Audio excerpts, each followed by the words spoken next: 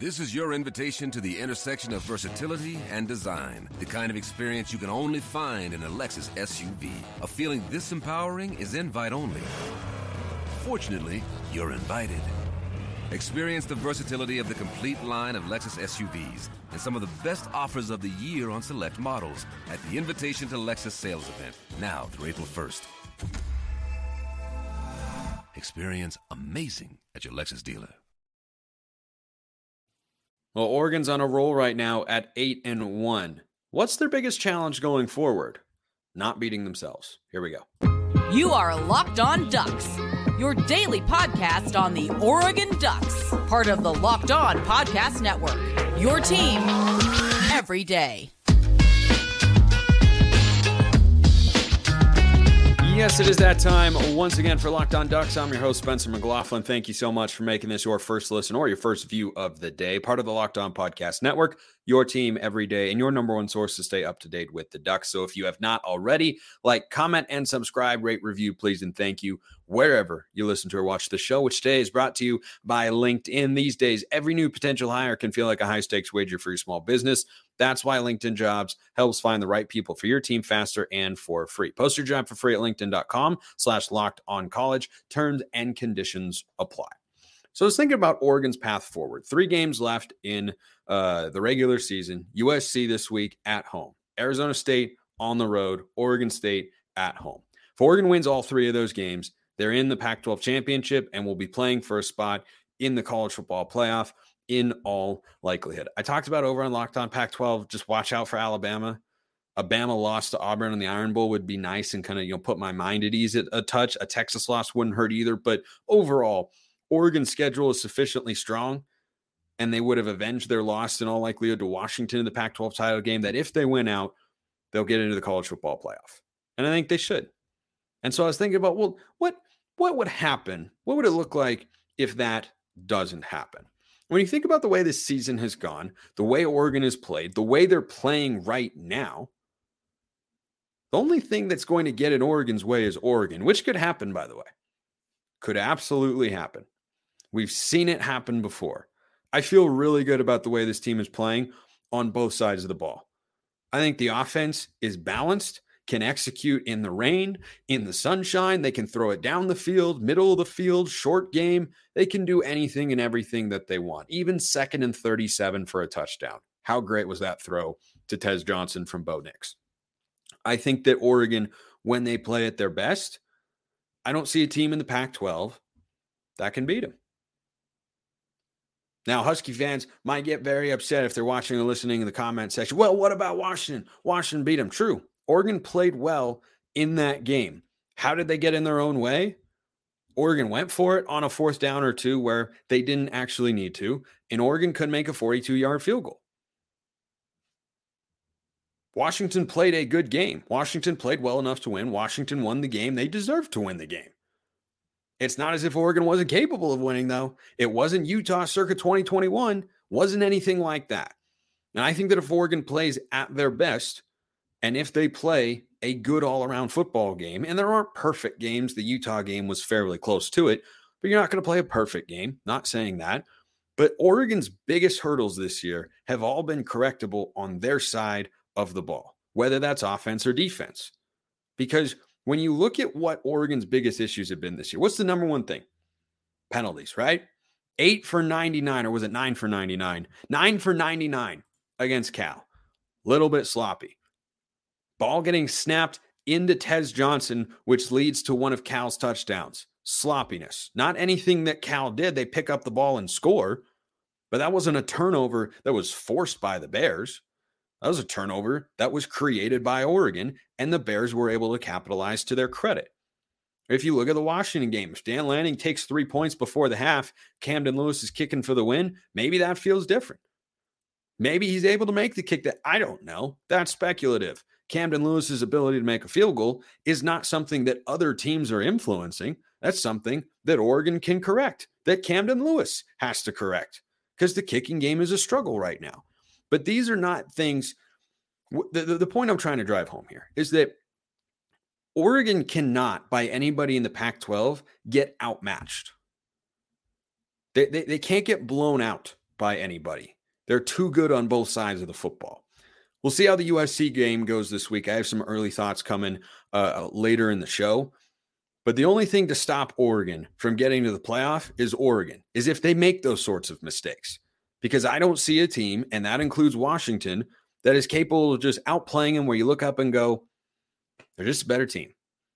I can think of moments where that's happened throughout Oregon football's history, where you just go, they're just better. Right? 2011, LSU. LSU was just a better team. They were better that day. 2010, Auburn National Championship. Auburn wasn't just better. They just happened to win the football game. Those two things are different. Ohio State National Championship in 2015. Ohio State was just better. Tip your cap and say, that's the better football team. Outplayed the Ducks, and they're just better overall. I don't feel that anyone in the Pac-12 is capable of doing that with Oregon. Other teams can beat Oregon. We've already seen that. Other teams are not capable of just at their best outplaying Oregon because of the balance, the depth, and the talent that this Oregon team has. So if they clean up the penalties for any particular game, avoid sloppy mistakes like snapping the ball into Tez Johnson, which leads to a scoop and score for the Bears to keep him in the game early, Oregon can go win the Pac-12, and I don't think anybody can stop them, including Washington. But they have to be able to play that mistake-free sort of football. I think this Oregon team's really good. I think the defense is awesome. I think the offense is fantastic and running at a high level. And speaking of the Oregon offense, Bo Nix is so great. I just appreciate this guy more and more every single week. I love that video that he recorded with Tez Johnson after the game that Go Ducks posted on Instagram and Twitter. Just saying, hey, that was fun, even in the rain. Thanks for coming out. Best stadium in the country. Love you guys, everything like that. That was, the gist of what he said. It wasn't a very long video, but just the joy that he's playing with right now, I think is reflective of him understanding what he needs to do to be successful and executing that every single week. And I wrote about this over at 750thegame.com that his leadership, I think, is an underappreciated aspect of what is making him so good. Take Saturday, for instance. The first play from scrimmage, Oregon throws an interception that goes off of Tez Johnson's hands. Later in the game, same player has the ball snapped off of him. No one can scoop it up. Cal scoops and scores for a touchdown. Those two things happen to a lot of teams, and they end up losing or at least playing a tight football game no matter who they're going against. Oregon has both of those things happen, and they win by 48 points. I can't do math. 63-19. They win. I literally can't do math. Why can I not do math? That's a great question.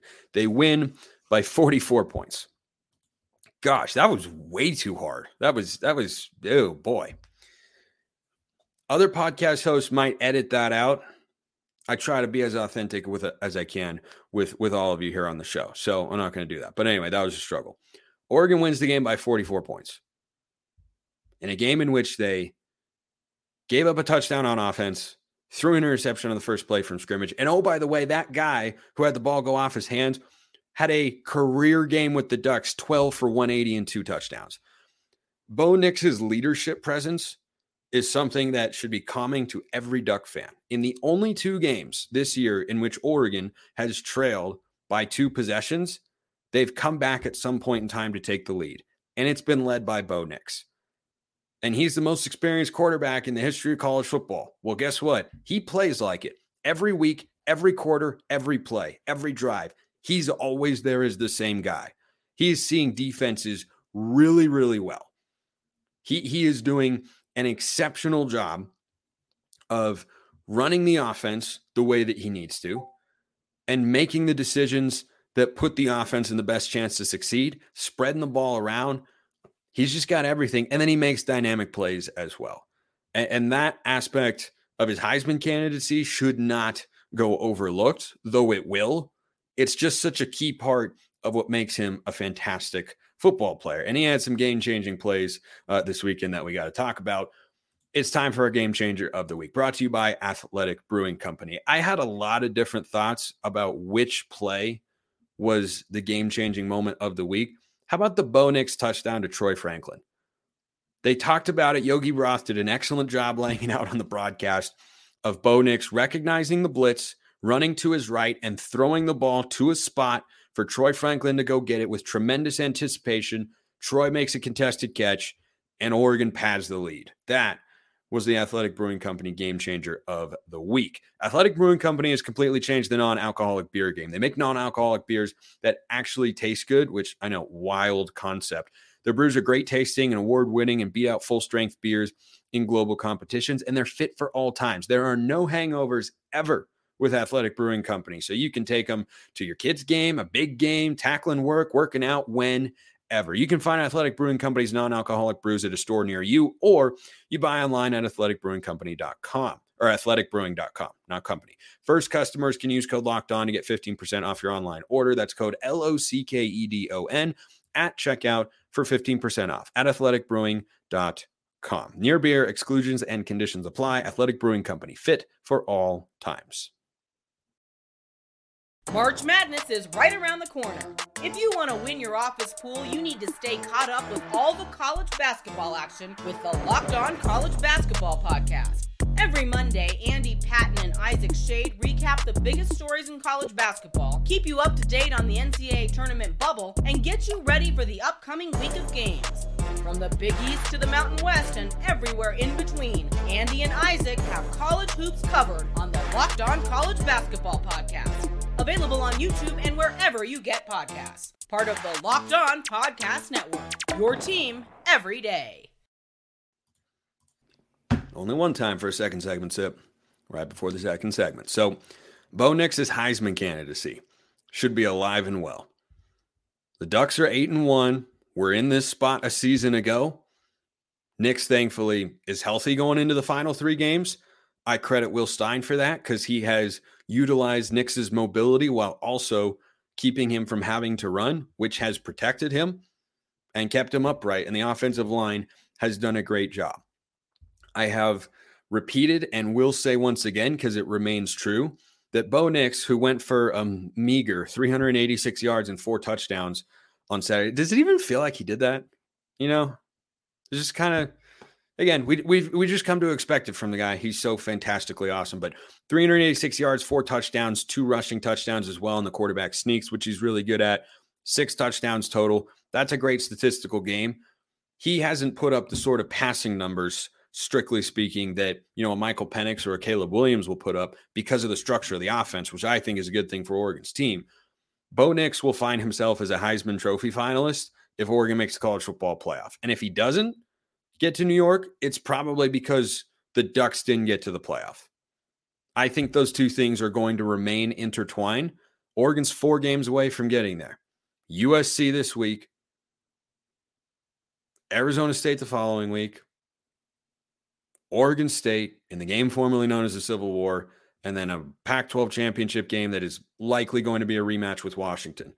Win those 4 games, Oregon is 12-1, Pac-12 champs in the college football playoff. Bo Nix will go to New York. And I think his Heisman candidacy, I've had a couple questions about that, should be alive and well because he's just so darn good. Only 2 interceptions this year. Like, that alone is a crazy stat. It's even crazier when you consider that one of those interceptions was right off his receiver's hands in a downpour in the first quarter of this Saturday's game, and it didn't affect the offense. And the way that he executes the offense and the way that he appears to be mentoring Ty Thompson successfully, the guy just brings everything to the table you want in your starting quarterback for a Power 5 program that's trying to get back to the college football playoff for the first time in 9 years. That's what you want.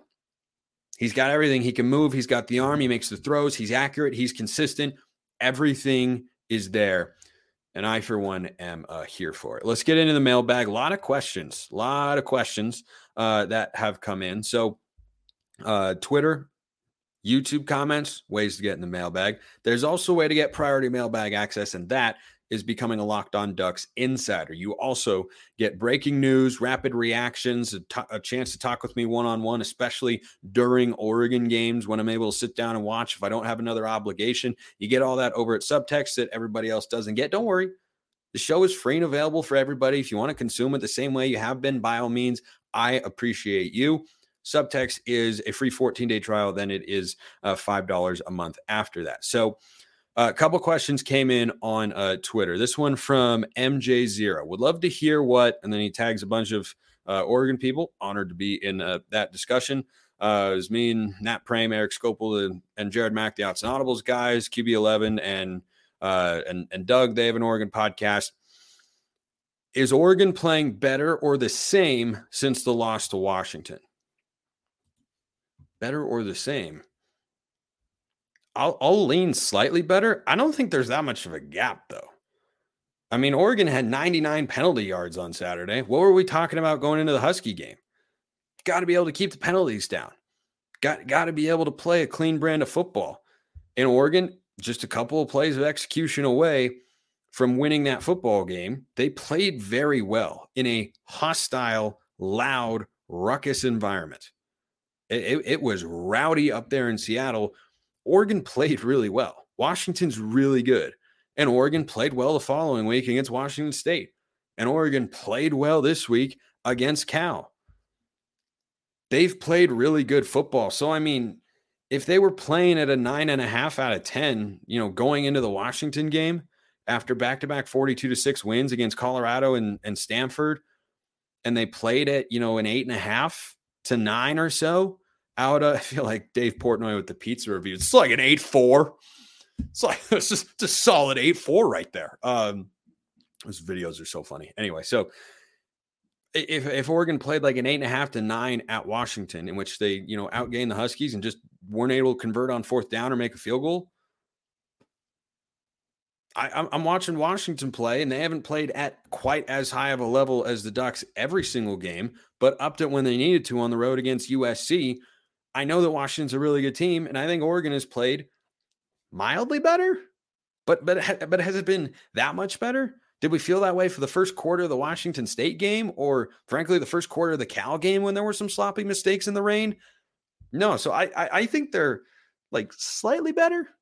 Just a little, but I think it's pretty close to the same because I think they were playing at a high level, and I think they played a really good football game against Washington that day on the road. So, I don't think there's been that much of a change. Here's another one. This is a popular question that I think I'm going to get to once I keep going through the mailbag throughout the week. This from Rick Goodman. Mailbag, let's talk about it. I don't have any more questions about Ty as long as he doesn't digress. I think regress is the word you're looking for there. The keys are his for Oregon football next year. #TyTime24. His 2023 stats: 2025, 238 yards, 9.5 yards per completion, 3 touchdowns, no picks, 6 carries for 49 yards. That's a well orchestrated and well supported question there. So I still have some questions. I have fewer than I did when the season began, though, about the possibility of Ty starting in 2024. I think that every chance we have had to see him in real game action this year, whether it's against FCS teams like Portland State or, lower level Power 5 teams like Stanford or Cal on Saturday, he's so much better. He's making touch throws. He's executing the offense. He looks comfortable in the pocket. He had 3 throws that made you go, whoa, that looks like a starting quarterback. There was the rollout throw to Trayshawn Holden on the sideline on what I think was a second or third down. There was a 3rd and 2 play that I think the Outs and Audibles guys had mentioned that he might have checked at the line of scrimmage into it, and he hit, I think it was Gary Bryan or Trayshawn Holden again, over the middle, just stands tall, clean pocket, crossing pattern, zips it, ball is right on the money. I mean, right on the money. And he got praise from Dan Lanning and praise from Bo Nix, and he deserves it. And then the touchdown to Trayshawn Holden. Does anyone think Ty Thompson makes that throw last year? Because I don't. And I saw that throw in the wheel route against, I forget who it was, Hawaii, I think. These are the sorts of throws he just wasn't making previously. And we're seeing him start to make them. And if he's got it figured out and, knows enough to orchestrate the offense of the line of scrimmage and get into the right plays and make audibles and everything like that, he's got the tools to be really good. Because when he makes a good throw, he's got an even stronger arm than Bo Nix. He's not a better quarterback than Bo Nix, obviously, but he's learned from a guy who we know has got experience, has got talent, is very productive, and is a great leader, as I talked about. A lot of things trending in Ty Thompson's direction. It is not set in stone. Not even close. But yeah, I think he's looking pretty darn good. So how good is Oregon's defense? How good is Oregon's defense? We're going to get that question answered in a big way on Saturday, though I have at least half an idea, maybe more, of how to feel about that particular unit. I have 100% certainty that LinkedIn Jobs is a great place to go find your next hire, and all of them feel like a high-stakes wager for your small business nowadays, and you want to be 100% certain you have access to the best qualified candidates available. That is why you have to check out LinkedIn Jobs. LinkedIn Jobs helps find the right people for your team faster and for free. Go in there, create a free job post in minutes. Super easy. Add the purple hashtag hiring frame to your profile to spread the word that you are hiring. Small businesses rate LinkedIn Jobs number one, that's numero uno, in delivering quality hires versus leading competitors. LinkedIn Jobs helps you find the qualified candidates you want to talk to faster. Post your job for free at linkedin.com/lockedoncollege. That's linkedin.com/lockedoncollege to post your job for free. Terms and conditions apply. So, how good is this Oregon defense? This question came in from Forrest. And there are more mailbag questions. I'm fully aware. Fear not. I don't let them go unseen because I appreciate you all so very much. And I'll be getting to more on tomorrow's show. Question: if Oregon comes out against SC and the defense absolutely balls out and rattles Caleb Williams in a potent SC offense, pulls in 3 or more turnovers, records 5 sacks, I would love that. Where do you rank an already strong Oregon defense in both the Pac-12 and nationally? So entering this game against USC, Oregon is number 2 in points per game allowed defensively, second only to Utah at 15.8. Oregon's at 16. That ranks them 11th nationally and second in the pack. And it's an offense, by the way, that's number 1 in scoring offense in the entire country at over 47 a game. So I think defensively for the Ducks, they're really good. They're really good. And I think that Washington game was proof positive that they're really good. Because I look at that game and say, yep, 37 points is more than I'd like to see Oregon allow. Also, look at what Washington does to some other teams this year. When they're at full strength, when they're, not battling the flu, which is apparently their coaching staff talked about something they had been dealing with. Put up 52 points on the road against USC. I hope Oregon puts up at least that many at Autzen Stadium on Saturday. I look at this Oregon defense and say, you got playmakers at all 3 levels. They're well coached. They're great situationally. They can defend the run. They can defend the pass. Everything is there. I think Oregon can end the year with a top 10 defense nationally. I absolutely believe that on a statistical level, and I think their play can back up those numbers. What do I always say? Stats are a starting point, not an end point. My eyes are telling me that the numbers are reflective of how good this Oregon defense is. 16 points per game. Yeah, that's what they've been. By the way, only gave up 12 on Saturday to Cal, a team that knows how to score the football. Weird thing to say about a Justin Wilcox team. They know how to score. They had the capability of doing so, and Oregon's defense just didn't let him. Held stiff with a couple turnovers in the red zone, did a really nice job, got off the field on their own 4th down opportunity. I think they can have a top 10 defense and the number 1 overall defense in the Pac-12. Utah hasn't played Washington yet, so statistically, Oregon can move up in that realm. But frankly, that's just a semantical difference, right? What's 15.8 points per game against 16.0, which is the gap between Oregon and Utah right now? It's really nothing. It's about how can you play in big games. In Oregon against Utah, 6 points. It was a big game at the time. Colorado, that was utter dominance. Starters didn't allow a touchdown. Against Washington, gave up the late touchdown. Shouldn't have been put in that situation. Whether that means Oregon should have punted or converted the 4th down, whatever. Shouldn't have been put in that spot. Should have held the Huskies under 30, which would have been at the time their lowest point total on their home field this season. They put up 15 and didn't have an offensive touchdown against ASU.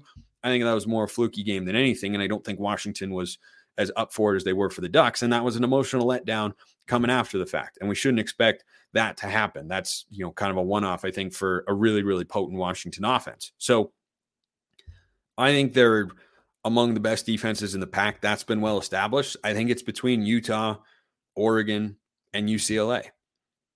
I think all those defenses are really, really good. And Oregon's got the best offense of the three. That's why the Ducks are in the driver's seat for the Pac-12 championship game right now. But I think we could look up at the end of this season, when you look at the opponents Oregon's got coming in, USC might score some points, but Arizona State and Oregon State, you can hold both of those teams under 20 points if you play well.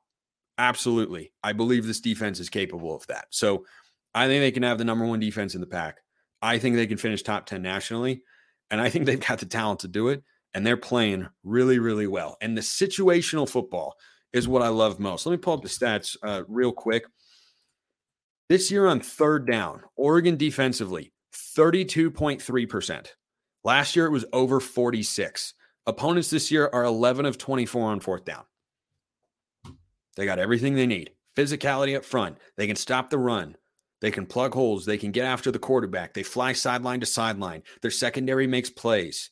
The coverage is there. I mean, everything is there for this defense to be good, and they are really, really good. Couple questions here to wrap up today's show from Abe. Hey, Spence, happy Saturday. That's when he sent the question, of course. Watching the Texas game right now. I think with the Arch Manning, Malik Murphy situation, next year, does one of them enter the portal knowing they can start elsewhere? Does Oregon hop on that? Yeah, I think one of them could enter the portal. I think it depends on, whether or not Arch Manning feels obligated to fulfill the NIL deal that he almost certainly got coming out of high school to go play for Texas. I could see a world in which Arch Manning, Quinn Ewers will go to the NFL. I could see a world where one of them transfers. I'd be interested. But as I talked about with the Ty Thompson thing earlier, I don't know that it's required. I don't know that Oregon's going to have to take a transfer quarterback. That's more of an off-season topic. I'm not diving super heavy into this because I want Oregon fans to stay present in the moment, but I'm also receptive to questions. That's kind of how this arrangement works. You watch the show, send me a question, I answer. Another question that popped into my head as I asked this: does Dante Moore transfer to Oregon if we can guarantee him a starting spot? You can't guarantee him a starting spot. You can't. And also, there's a relationship between Dante Moore and Dan Lanning, but when he was committed to the Ducks verbally, and I interviewed Dante Moore down in Las Vegas at the OT7, I asked him about Oregon. You know who he jumped right towards? Kenny Dillingham. That was the guy who got him to Oregon. Dillingham leaves, Dante Moore leaves. Dillingham doesn't leave. Dante Moore is a Duck right now, sitting behind Bo Nix and ready to compete with Ty Thompson for the starting spot in 2024. I wouldn't get into the Dante Moore conversation. Don't think that's going to happen. Don't think it needs to happen. Dante Moore has to develop. So does Ty Thompson. And Thompson's been in college football longer. In theory, he could be further along. We haven't seen him in prolonged game action against, the number ones of a defense, but there have been encouraging signs this year. Murphy from Texas, maybe.